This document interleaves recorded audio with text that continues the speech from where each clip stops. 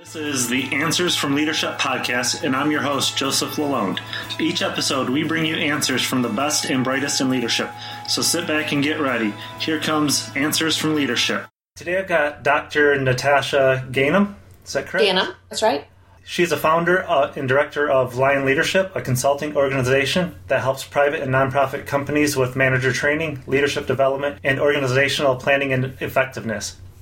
Dr. Ganem is the primary writer for the Roar blog at imthelion.com, where readers gain perspectives on themselves, their organizations, and how to reach their potential at work. Dr. Ganem, can you tell us a little bit more about yourself? Sure. Well, I suppose first and foremost, I am the founder and director of Lion Leadership. This is a new adventure that I've started recently, just this past summer. My intention was to create a service, provide a service where managers can learn to develop, leaders can learn to develop, essentially in the comfort of their own home. This spring, we intend to launch Lion Dens. The play on words is, the pun is obvious, but our hope is that people can learn about themselves and about their management abilities and strengthen their leadership skills in a setting with peers in the comfort of their own home, and that in a way that doesn't cost so much. That's the service I hope to provide. But secondly, I'm a lecturer at the University of Georgia. I teach sociology courses there. And thirdly, I'm a mom, and I guess that trumps almost everything. I have a 6-year-old son and a 3-year-old daughter. So motherhood, that requires a lot of leadership as well. Yes, indeed, it does. And I sometimes wonder how I'm doing based on the behavior of my children. Why is leadership important to you? So I think that leadership is important to me because I'm just so interested in it academically. I've always been interested in organizations and how they function and how people within organizations or who are embedded in different groups and cultures operate. I went to graduate school and I studied group dynamics and cohesion and social identity theory and the like, and group conflict. And that was just fascinating to me. And my mentors studied the social construction of authority and legitimacy. And so somewhere in my graduate career, I started piecing this together. And within the last 4 years or so, I really started to center on leadership in organizations. Just academically, it's interesting to me. And in terms of its importance, it's just fascinating to me how somebody can take huge groups of people and make them work effectively together, given all of their individual personalities. And so far, what has your leadership journey looked like? So my leadership journey, of course, has had its ups and downs. A lot of my leadership journey looked like management, to be honest. And I did not, for a long time, identify with the leadership identity or really think of myself as a leader. I was engaged in management. I had direct reports. I managed students. I managed projects. I managed teams. And it was all about management. But somewhere in that, I started to recognize that I inspire people. I started out as a teacher, and students would tell me that. And so I started gravitating more and more to that and started lecturing more and more. And it was somewhere in the middle of the lectures that I thought about it. I think I might accidentally be a leader. and once I put that identity on myself, like, oh my, I think I'm a leader. My whole world changed. Like, I really thought, okay, I'm a leader. So I can do this and I can do that. And let me try to get this team together so that we can do this new thing and this new adventure. And it started coming together. So my leadership journey has been up and down, but it wasn't until I started to identify as a leader that it really took off. And you said that there's been some downs in your leadership. Can you share any time that you experienced leadership failure?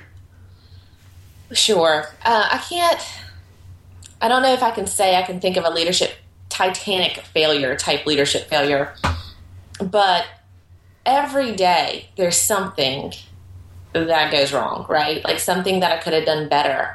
And it will pester me at the end of the day. I'll think this conversation should have been handled a little bit differently. This situation could have been handled better. Could I had done this?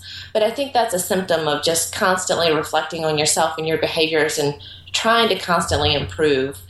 I think this with my children and my leadership failures. I think, I don't know if that point got made correctly, or I don't know if I'm doing the right thing by them or setting the right example. So I don't know if those are failures, but they're definitely points that I reflect on and I think hard on, and I wonder if and how I can do something better. All right. And have you learned anything from those thoughts or reflections? Yeah, I think yes. I learned that having those thoughts and reflections is a good idea because, when you reflect on yourself and you take the time to really systemically think about what you're doing well and what you're not doing well, particularly if you can write them down, those thoughts down, you improve so much faster. And the next time a similar situation comes up, you're equipped to handle it. It's almost as if you've studied for the exam and you don't make the same failures over and over again. So, it's okay to maybe not do something perfectly at this time or that time, but reflecting on it and writing those thoughts down and being prepared for the next time, I've learned, is monumentally important. Great thoughts there. We talked about some of your failures. Do you have any leadership successes that you'd like to share? Well, I guess it's the same thing. I can't think of a tremendous leadership success that I can hang my hat on or drop the mic with and walk out the door. But I do think every day there's some things that go really well. And I think I'm so pleased with that. That was a great idea, and it didn't come from me. And that's what I really take pride in as a leader, is when excellent ideas are coming out, excellent work's coming out, and I almost had nothing to do with it. At least I can't really claim that much credit for it, except that it happened under my umbrella. Yeah, those are great feelings sometimes, aren't they? You're leading your team and you're just like, they're getting it. Yeah, it's and they can do so much better work than I can do. So it's a pleasure to hand over the reins to people who are so creative and have so much passion, and as long as I can keep them inspired, everything's going to be running smoothly. Awesome. And have you done anything to improve your leadership abilities recently? Yeah, I think for a while now, I've been journaling, and I've done that for about 2.5 years now. But recently, with the new year, one of my resolutions was every single day having a highs and lows list in that journal. And so that's what I've started to do recently to improve my leadership, is I've always thought daily what went well and what didn't go well. But writing it daily has recently started for me, and I really encourage anyone to do that. I do ice climbing in the winter. In our guide that leads the trip makes us tell him our highs and lows for the day. And it's crazy when you look at the things that you did and what made your day and what made you feel low in the day. They're not always what you think they're going to be. Sometimes it's helping another person, or that you just couldn't keep going. That was a failure. But you look back and reflect on it, and it blows your mind.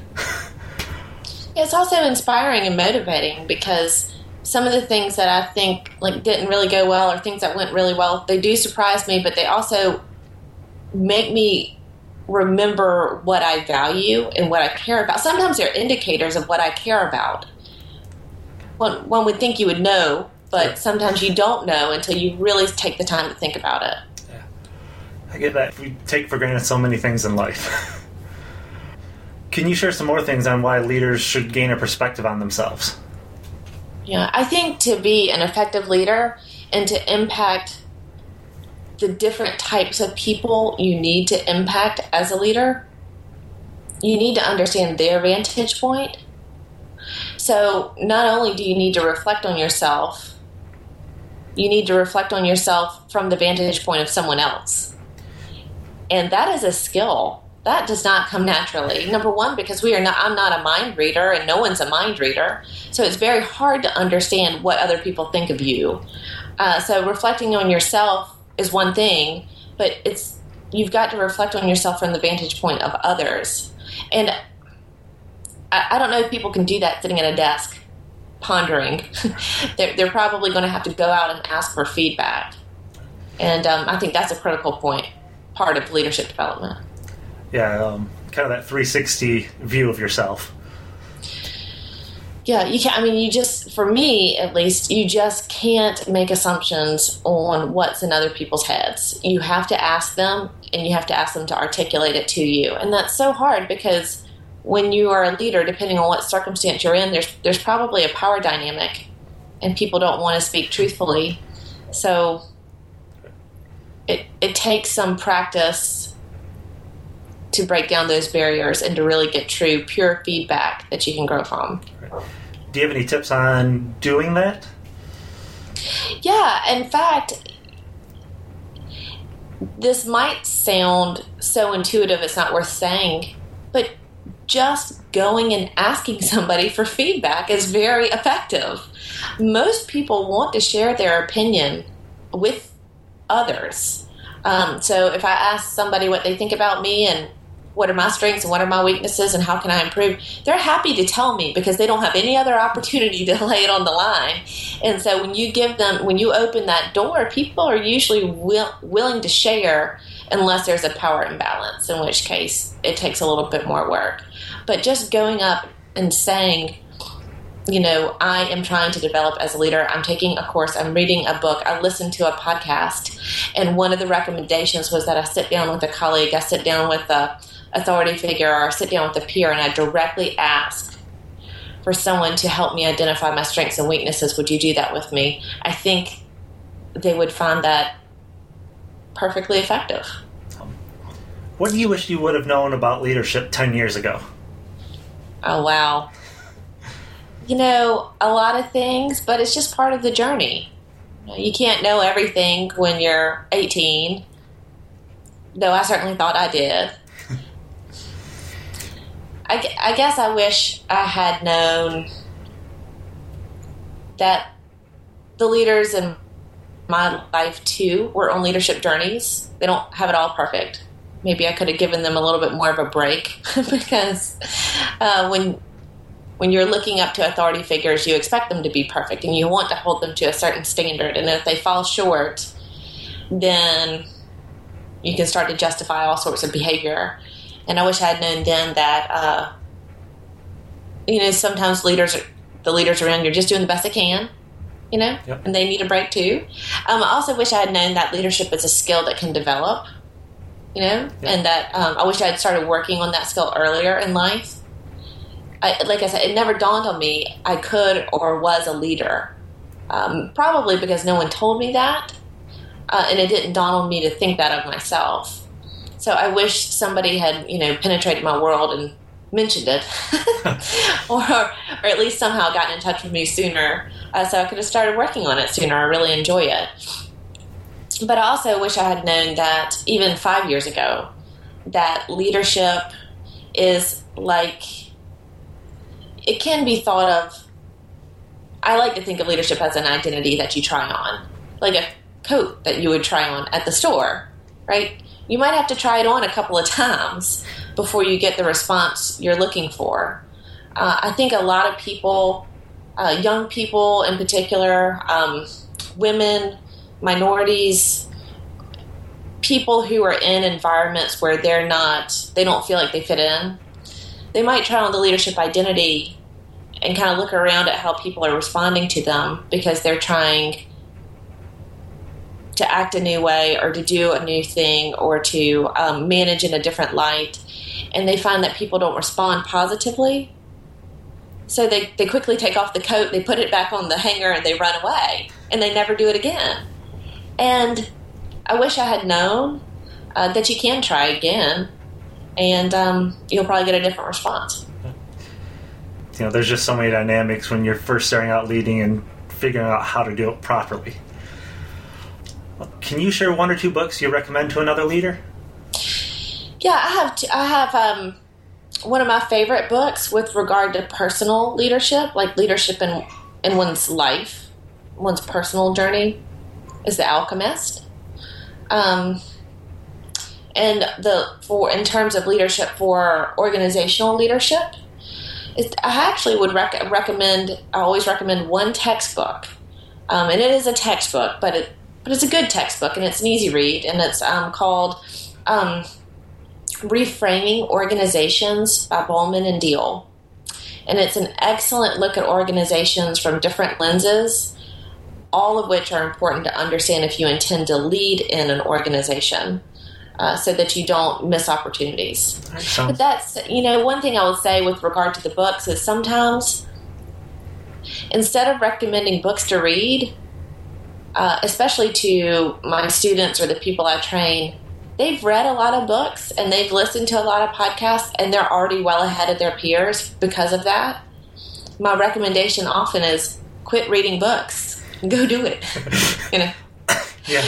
Call somebody, send an email right now to somebody to get the conversation going. Ask them to coffee, ask them to lunch, ask them to give you feedback on your strengths and weaknesses, or call a couple of friends and decide to go work for some kind of event and lead that team. Go get some practice.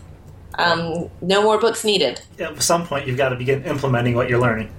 Otherwise, it's we almost start reading books for entertainment, it seems sometimes. Books are so much better when you have the experience to lay them on top of. Yeah. They're so much more meaningful and powerful and impactful, and they can promote such positive behavioral change, but not if you don't have the experience to reflect on them with. Yeah, so true. And as we wrap up, what's one piece of encouragement you'd like to give leaders? I think I want to go back to this idea of leadership being an identity that you can try on. You can try it on and not get a positive response, but that doesn't mean you have to hang it back up in the closet and run away and never try it on again. Nobody's perfect the first time they try to lead anything. If they are, that's awesome. But for the most part, it just takes practice. And the best way to practice, reading books is helpful, but the best way to practice is to actually practice, to go out and do it again, and do it again, and do it again. And if you have to fail and fail and fail and fail, that's okay. Because, one day you're going to get it right, and everything's going to click. All right. Great closing advice. Thank you again, Dr. Ganem, for being on the show. My pleasure. Thank you for having me. That was a very impactful interview for me. Dr. Ganem really impressed a couple of key leadership points we all need to take to heart. The first takeaway was that we all face failure on a daily basis. The small failures can be just as important as the big ones, as long as we take time to reflect on them. The next takeaway was that we need to know ourselves, but more than that, we need to know how others are seeing us. The last takeaway was that leadership is kind of like a coat or a piece of clothing. We can try it out, and if we don't like it, we can put that style of leadership back and try another one. It's not a one-size-fits-all deal. If you'd like to get the show notes for this episode, you can go to jmlalone.com/008. While there, I'd love it if you would leave a comment letting me know what your big takeaway was from Dr. Ganem.